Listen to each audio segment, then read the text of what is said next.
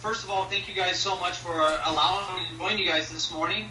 My internet, of course, I am in southwestern China at the moment, so I apologize if I come across a little robotic from time to time. I'm not really working on high speed. I am staying at a hotel with probably the fastest internet connection in the city.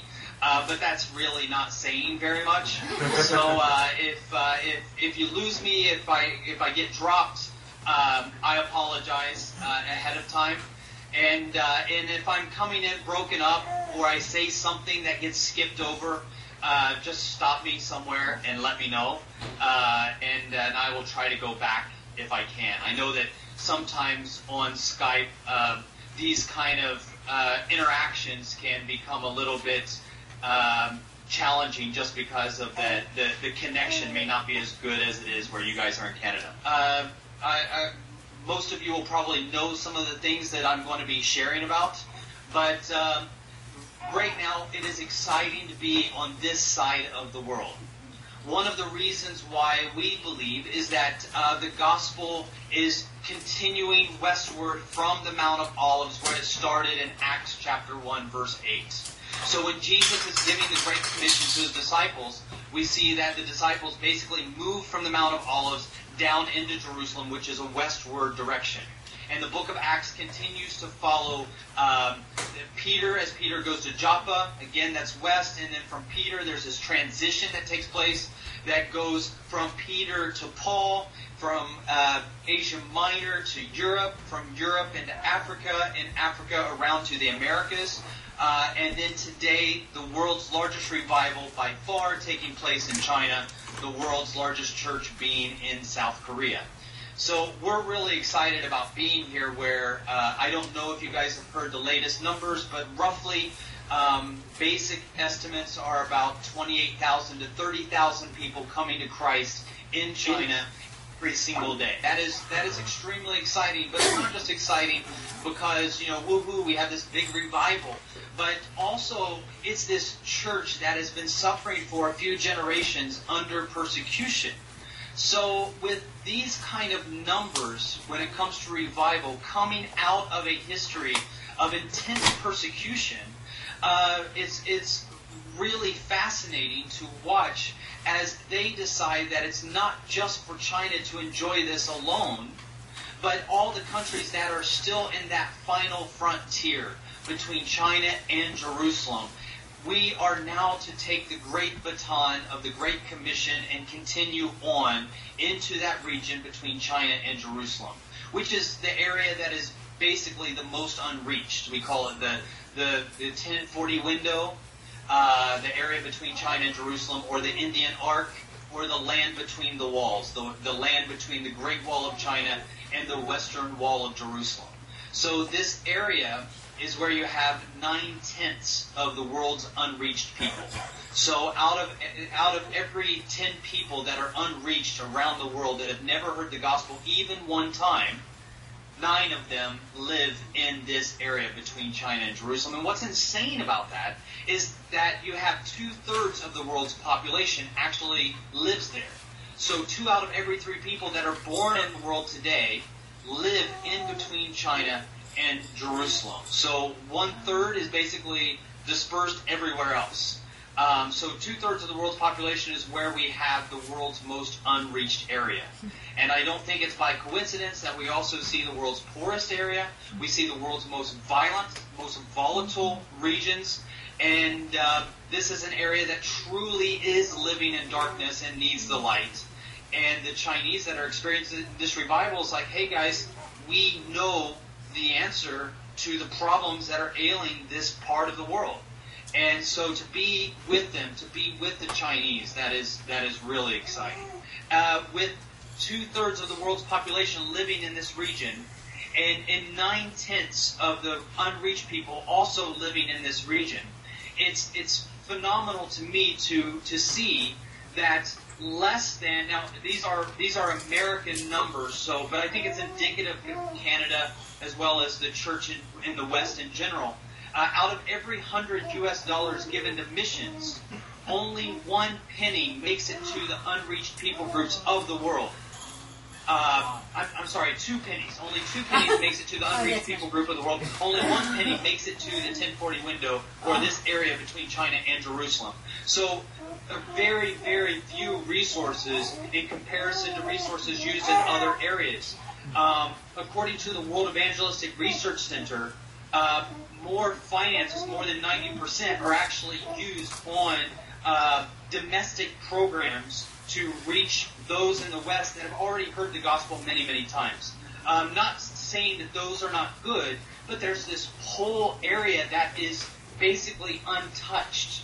And the reasons for that are many, but it's exciting to be together with the Chinese as they just go trucking through these areas that, you know, are not the safest areas. They're not the most wealthy areas. They're definitely not the areas you think of when you want to go on vacation or have, you know, umbrellas in your drinks and these nice martinis out in the sun.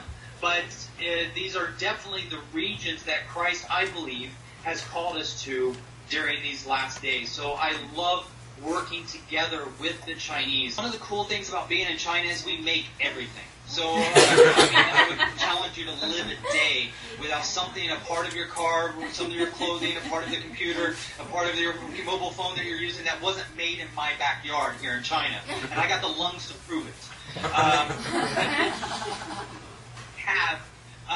You know, some of the most cutting-edge technology that we've actually invented ourselves. That's not available anywhere else in the world. There are things that we've invented that we are using on the mission field to reach people.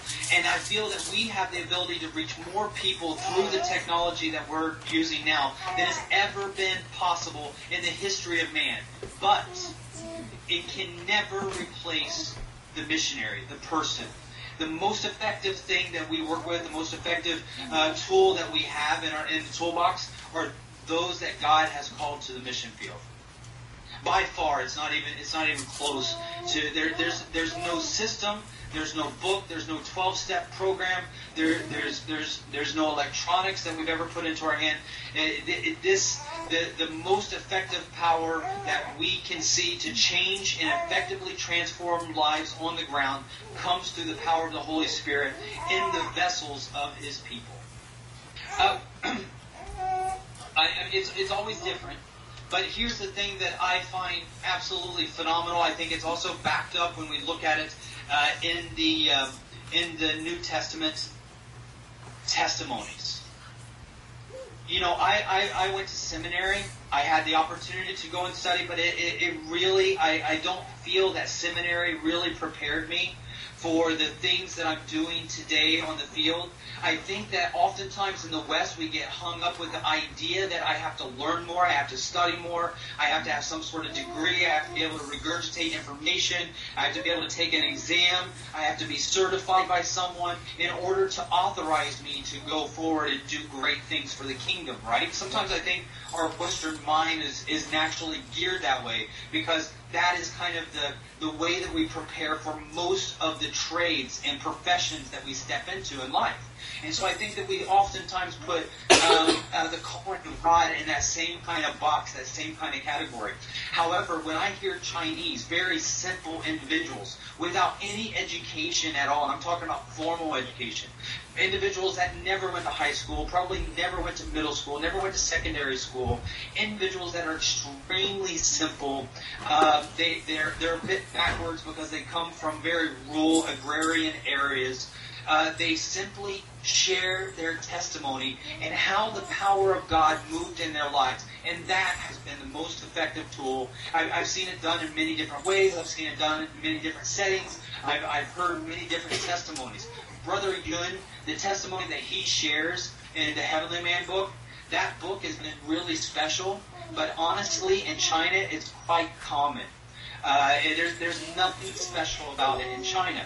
And so when you have these individuals that get up and they share their testimony, not from theory, not from theology, not from some exam and they're just regurgitating information that they got from a professor somewhere, but really things that they've experienced in life that God has touched them in a very personal way. That I've seen transform entire rooms inside of China. That's one. to the fact that they had this common bond through persecution, I think has been extremely effective for bringing people together in a very raw, honest way. Now, if I can just share this for a moment, because when I was reading through the book of Acts, and I was going through chapter 6 and chapter 7 today, specifically about the story of Stephen, I don't even know if I'm going to be able to properly put this into words, so forgive me, but I think that when I'm reading this, sometimes I feel like, okay, I've already read this, right? I already know what it's going to say. I already know what it's about. And I continue reading it, but today I was really hit with the idea that maybe I'm reading this with cultural eyes, the eyes of someone who has had the very ideas of God shaped by my culture and by my society. Whereas the people from China, they haven't had that same experience. So their ideas of God, their ideas of Jesus, really have come out of, one, persecution, and two, strictly what they've seen from the Bible in reading the Bible in complete ignorance. For me, I got exposed to the Bible from a pastor, sitting in church and listening. I became a Christian at the age of 14. So from the age of 14, I've been attending church and going to church. But I think that there are some things that I have learned from others that others have wrongly learned, if that makes any sense. So what they wrongly learned, they rightly taught to me, and I rightly understood what they wrongly were taught. I don't know if you fully get that or not, but I think that as a humble Christian, I think as a humble Christian, we have to humble ourselves intellectually and spiritually and come to the place that maybe we don't really understand what it is that we're reading. What if what I've read and I thought I understood, I wrongly thought and wrongly understood? What if Christ has something new to teach me, but I can't hear it because I'm too proud in my own current understanding, which is wrong? And so, as I was going through that, I really stopped and began to pray that, Father, rid me from this secular cultural understanding of who Jesus is, and I beg the Holy Spirit to open up new ideas as I begin to read through this scripture in the book of Acts. Now, I don't know how much news you guys watch, but there's like these key words that are going through the U.S. right now, like this word safe space. In university campuses right now, there's these trigger words that hurt people's feelings. And so people are looking for safe spaces. And so these campuses have created what's called safe spaces where people cannot be exposed to anything that might hurt their feelings.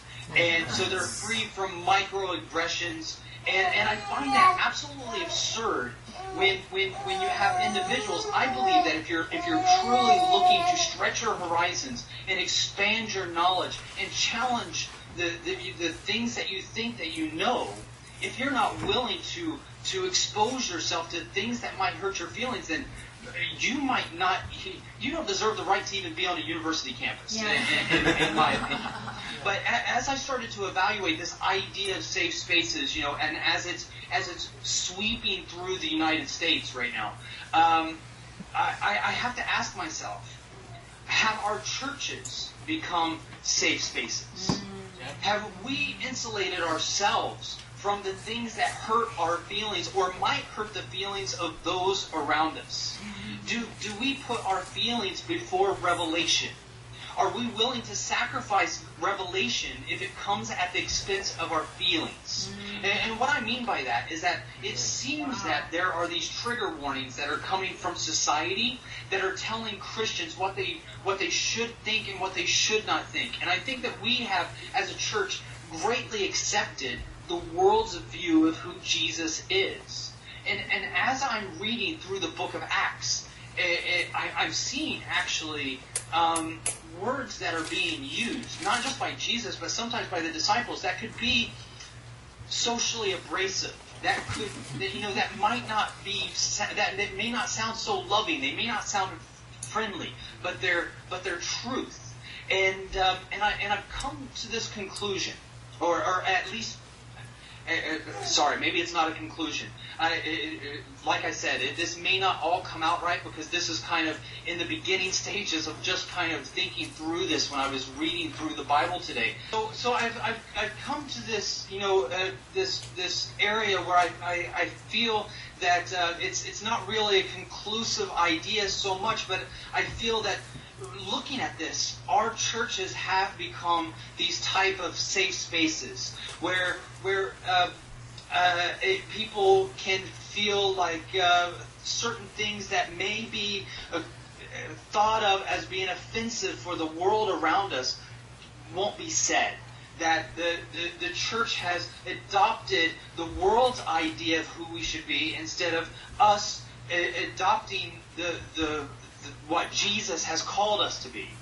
And it may sound a little harsh, but I think that I've come to the conclusion that anyone that requires a safe space in the kingdom cannot participate in the Great Commission. And it's exempt from sharing the suffering of Jesus. Because there are no safe spaces in the Bible, and there are definitely no safe spaces on the mission field where Christ has called us to.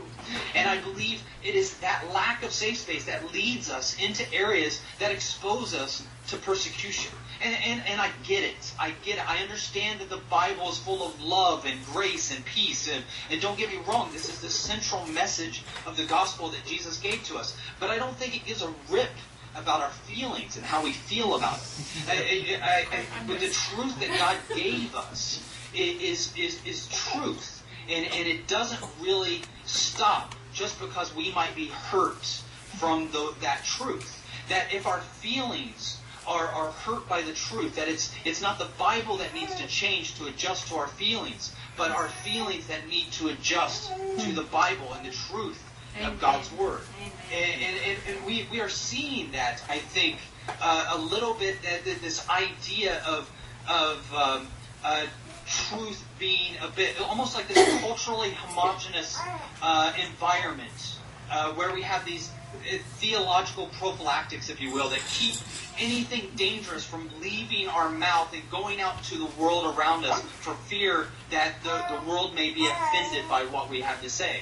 And I think that there has become this idea where love has been confused, right? Where we say, okay, well, if you say that, you're not a very loving person. And Christ is about love.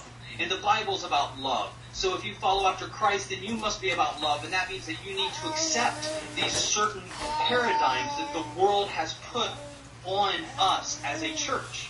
But I think that we are confusing as a church, and I get this from China, being exposed to China. The Chinese have really taught me that love is not the same as compromise. That love is willing to sacrifice. You are willing to sacrifice yourself. You're willing to give your life for others. That is true love. That even if it is rejected by what you're saying, you are willing to isolate yourself. You are willing to be a loner. You are willing to be by yourself for the love of others. And if Christ loved us and His love is in us, then we have that love for others as He has. We are vessels of His love. And therefore, we are willing to sacrifice ourselves for the goodness of others. Amen. Whereas compromise is the opposite. It is not done out of love. It is done out of self-preservation. It is this idea that I want to remain comfortable. I don't want to hurt your feelings because I don't want to be ostracized from this community. I don't want to be removed from this society. I don't want to be rejected at my job. I don't want to be looked down upon among the academics in my university. And so we come to compromises that I think make us impotent in society. And the reason I say that, and I mainly charge the West, we often send missionaries into areas, or we take mission trips, where we can go and we can take some photos, and we can put up bunny ears in our photos and then put it up on Facebook so that everybody can see how cool of a Christian we are in serving in really poor places. We show some pictures of some really destitute children that look really sad and make everybody feel, have this bleeding heart for them. But we're not really putting ourselves in danger at any given time. We're not really putting ourselves at risk at any time. And we're not really exposing anybody to the gospel for the very first time. And so I think that has breeded a culture that has made us very weak. And as a result, we haven't been very mission-minded for the Great Commission, which makes me so excited about being with the Chinese on this side of the world right now. And when I was reading Acts chapter 6 and 7, I'm looking at Stephen specifically. And when I see Stephen, I realize that this story helps me see God in a completely different way. Because the Sunday school that I grew up in says that when we have the Holy Spirit coming down upon us, we are able to conquer, right? We have this idea of success. And we often equate success with finances and victory and safety and romance and love and everything that can go right does go right. That is the definition of success. But we see a very successful Stephen, but not in the way that we would probably categorize him as being successful in the West. We see the Holy Spirit come upon him. Now get this. When I was in Sunday school, I'm sure you guys sing the same kind of songs. I'm not a singer, so forgive me. But we sing these songs like, let God arise and his enemies be scattered. And then when I was a kid, I would say, let God arise and his enemies be splattered. Then we would play on those words and have fun with those songs. And the idea is that when the Holy Spirit comes upon you, you're like David. You kill the giant. You slay the giant. You're like Shadrach, Meshach, and Abednego. You go into the furnace and you're not burnt. But here we see Stephen used by the Holy Spirit. The Holy Spirit says that the Holy Spirit is upon him, and his enemies throw stones, and he dies. That's not the way the Sunday school song goes. That's not the stories that I was told when I was a kid. That's not the victory, the great successes of being used by God and guided by the Holy Spirit. So what gospel is this? And when I look at the stories of every single disciple, and I'm not talking about this desire to be martyred. I'm not talking about this desire to live in poverty. I'm not talking about a desire to be ostracized. But I am talking about a certain sacrifice that I'm seeing in China today that I think is refreshing for us to at least acknowledge, see, and try to evaluate if there anything that we can learn that we are missing in our own walk with Christ today. Is there anything from the persecuted church that we can learn that would enrich our own understanding of what it is that we are reading from the Bible? I believe that the answer is a resounding yes. I think that there are a smorgasbord of different information that we can pick and choose from that would enlighten our understanding of the gospel in ways that 100 years of sitting in a boring theology class in the middle of America in a liberal university setting would ever be able to teach me. That's my opinion. I just use the words of the Chinese. We have a Sunday school training program here in China. It's called the Dove program. It is the only, or the first. I don't know. I would say the only, but I can't verify that. But it's definitely the first Sunday school training program that was invented by the Underground House Church for the Underground House Church, used in the Underground House Church.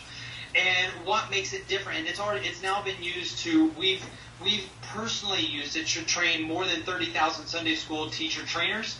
It's been used to train more than 300,000 Sunday school teachers. And it's been used now around the world. So it started in China. It's been used in China. The big focus was China, but a lot of places like Ethiopia, Cambodia, Vietnam, even Norway, Finland, Sweden have said, "Hey guys, we love this. can we use this here?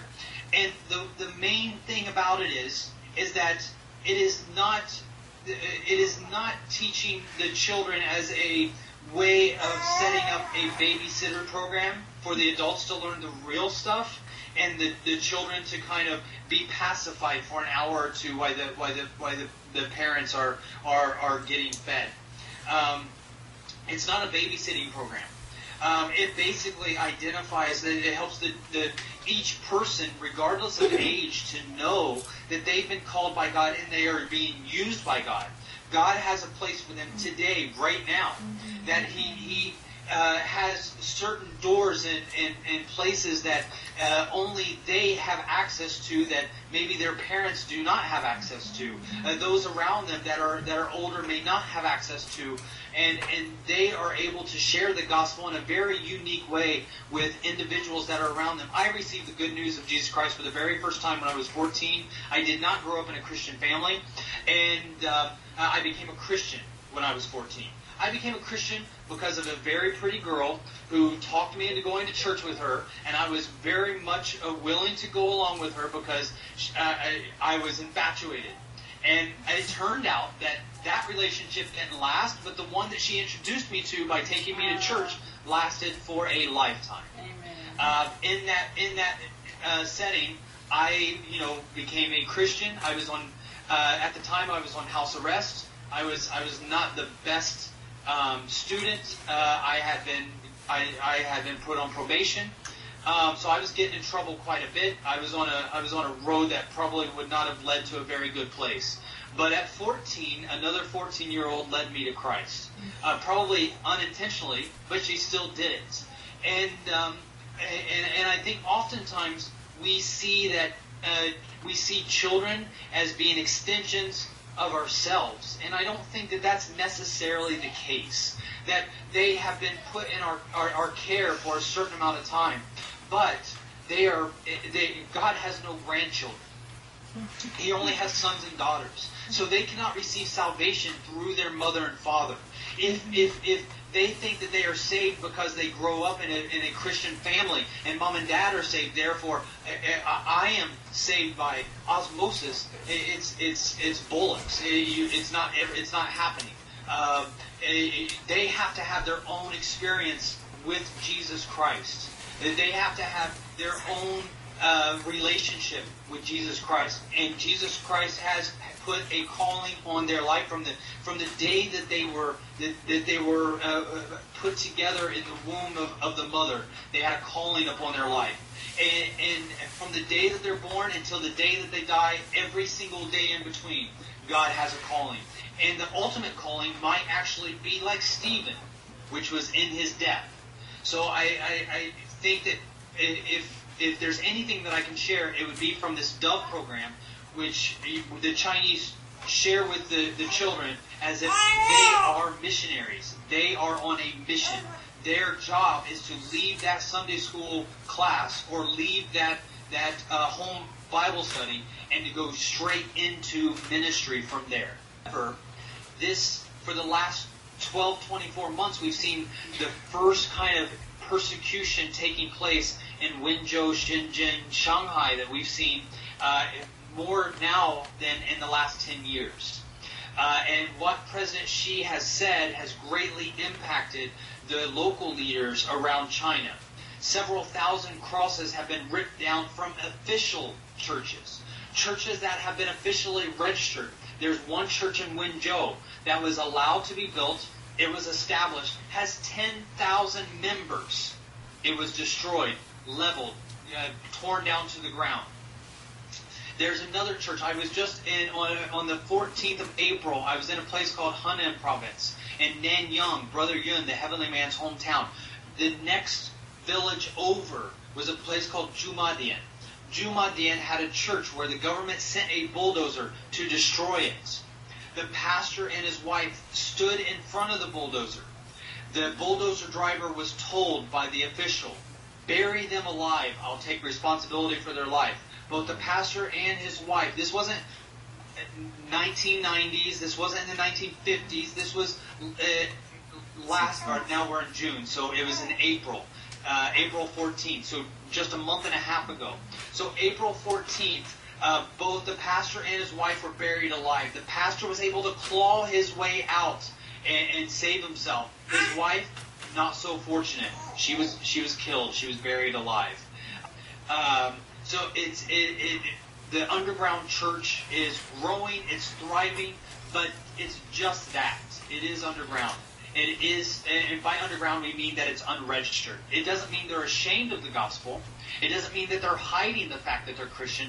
It's actually just the opposite. They're very aggressively evangelizing and sharing. They just don't do it in any way that we would consider to be like our official churches in the West. Is there persecution against Christians today? Absolutely. Are there areas that have less persecution than before?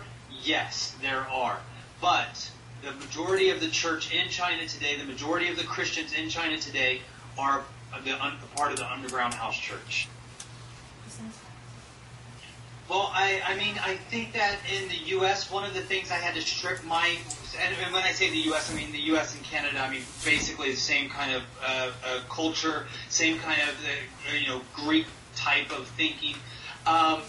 One of the things that I had to really do for myself, and I think one of the things that really helped me to understand a lot more, was stripping my mind of the dichotomy that we have put on ourselves of the gospel of Jesus Christ. And what I mean by dichotomy is that we have somehow come to the conclusion that there's this separation of church and state.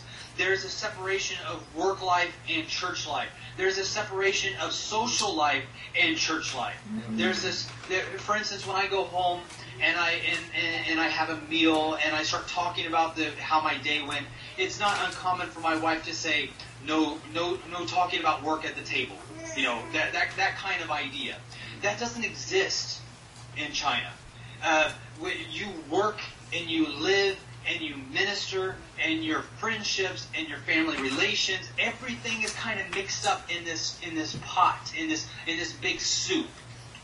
For the Western mindset, I think that we like to have things categorized, and very cleanly so. Where when I go to work, I have this work mindset. When I'm on vacation, I have this vacation mindset. When I'm with my family, I have this family mindset. And in order to be successful as a family man, and in order to be successful as a businessman, and in order to be successful as a ministry person, I have to separate those things. And therefore, ministry takes place primarily within the confines of a brick and mortar building, that which we've called church, which is not really church at all. Church is not a geographical location. It is not this brick and mortar facility. And because we've got caught up in this idea of church being this noun, being this geographical location, that is where the majority of our ministry takes place. And if we do ministry outside of this location that we call church, then it has to be deliberate, meaning that we have to have a strategy. We have to move with an emphasis, and then we do that for a little bit, but we get tired, right? So then we have to take a break, and we retreat back home, and that's where we relax, and we have a beer with our friends and a cookout with our family, but that doesn't really involve ministry because that's not the intentional goal that we had when we left that brick and mortar facility. One of the things that the Chinese have taught me is to remove this dichotomy, that if we are to really be used by God, we have to be vulnerable to be used anywhere and everywhere. Brother Yun, well, I just give him as a really quick example. When I travel with him to any restaurant, it is the most uncomfortable feeling you've ever experienced. When I travel with him, I request, because he doesn't speak any English, I request that we get to sit at different parts of the airplane, because he cannot sit beside people without ministering. And I shut down I want to sleep on the airplane. I don't want to be bothered with ministry. I don't want to hear about, somebody singing some song in really bad Chinese English and trying to share with a person next. I want to be lazy. I want to be selfish. I want to be apart from that. I want to eat my meal at the restaurant. And Brother Yun isn't like that. He wants to share with people everywhere that he's at. And so he doesn't actually shut down. He doesn't turn off because it's a part of who he is. And I think that is my main weakness. I think that is our weakness sometimes in the West, is that we have this dichotomy where we separate the gospel from different parts of our life and we make it impotent from having a real impact when it could. I think times when we are purposefully doing ministry, we may not actually be as effective as we are when we are accidentally doing ministry. I mean, we see when Paul shares about when he goes to Athens, probably one of his most notable sermons, the sermon on the Mount of Mars, on Mars Hill, when he's actually waiting on his friends. If you read in the book of Acts where he's getting ready to, he didn't want to do ministry, he got kicked out of the area where he was at in the northern part of Macedonia. He comes down there and is waiting for his friends to come and join him. He's not ready to do ministry, but he takes the opportunity to share with the people about the unknown God, completely opportunistic. And I think that that's the way that we have to live our lives. And just, if we are to learn anything from the Chinese, maybe that might be one nugget. Yeah, so if there are people that want to come and serve on the field together with the Chinese, we need them more now than ever. When we talk about the Back to Jerusalem vision and the Chinese leaving China and going to the area between China and Jerusalem, it is not an outsourcing of the good news. It's not an outsourcing of the Great Commission. We didn't find cheap labor and we're like, woo, now we get to send people to the places we don't want to go to for a really cheap price. But it's exciting because now we have people that are willing to serve on the field together with us. Brother in arms, sisters in arms that are willing to be in the trenches of warfare, fighting side by side. And if there are individuals that are willing to come for short amounts of time, and I'm talking about like 1 month, 3 months, 6 months, or a lifetime, we can use them over here on the field. Just here in Guilin, also in Shanghai, we need English teachers at the missionary training schools. We are doing, right now, our biggest need, and we're working in northern Iraq. I'm in northern Iraq about once a month. We have a place that we call a safe house. Much different than safe zones in college campuses in America. But we call it the safe houses. And the safe house that we have are women that have been raped in the most brutal ways by ISIS and have been able to escape. And now they're rejected by their families and they're rejected by their societies. And we give them a place where they can come and get counseling. We're able to give them training and skills and then invest in their lives with business. We need older women that might be retired or widowed or single that are willing to come and be a house mother for these women. And when I say women, I'm using that very liberally. Many of these women that have been raped and abused for the last year or two and have made it into safety, they're as young as 11 years old, taken when they were 9 and 10, abused in some of the most horrible ways that you can imagine. I would not even feel comfortable describing. We have a book that will be coming out this fall that talks about the individuals and their stories that we're working with, both from Mosul and from the Yazidi area, where the Christians and the Yazidis were persecuted by ISIS. In the area where we're working, we desperately need volunteers to come and serve with us there. Even if it takes just a vision trip to come and join us to kind of get exposed to it, we welcome you. Come and join us. See how you can help. The best way to serve is on the field together with the Chinese. The cool thing is nobody's getting mad at us for competing. There's no denominations working in our areas. There's no ministries that have like peed on a tree and said this is our area and they work here. So it's all open for new individuals that have a calling to come and serve.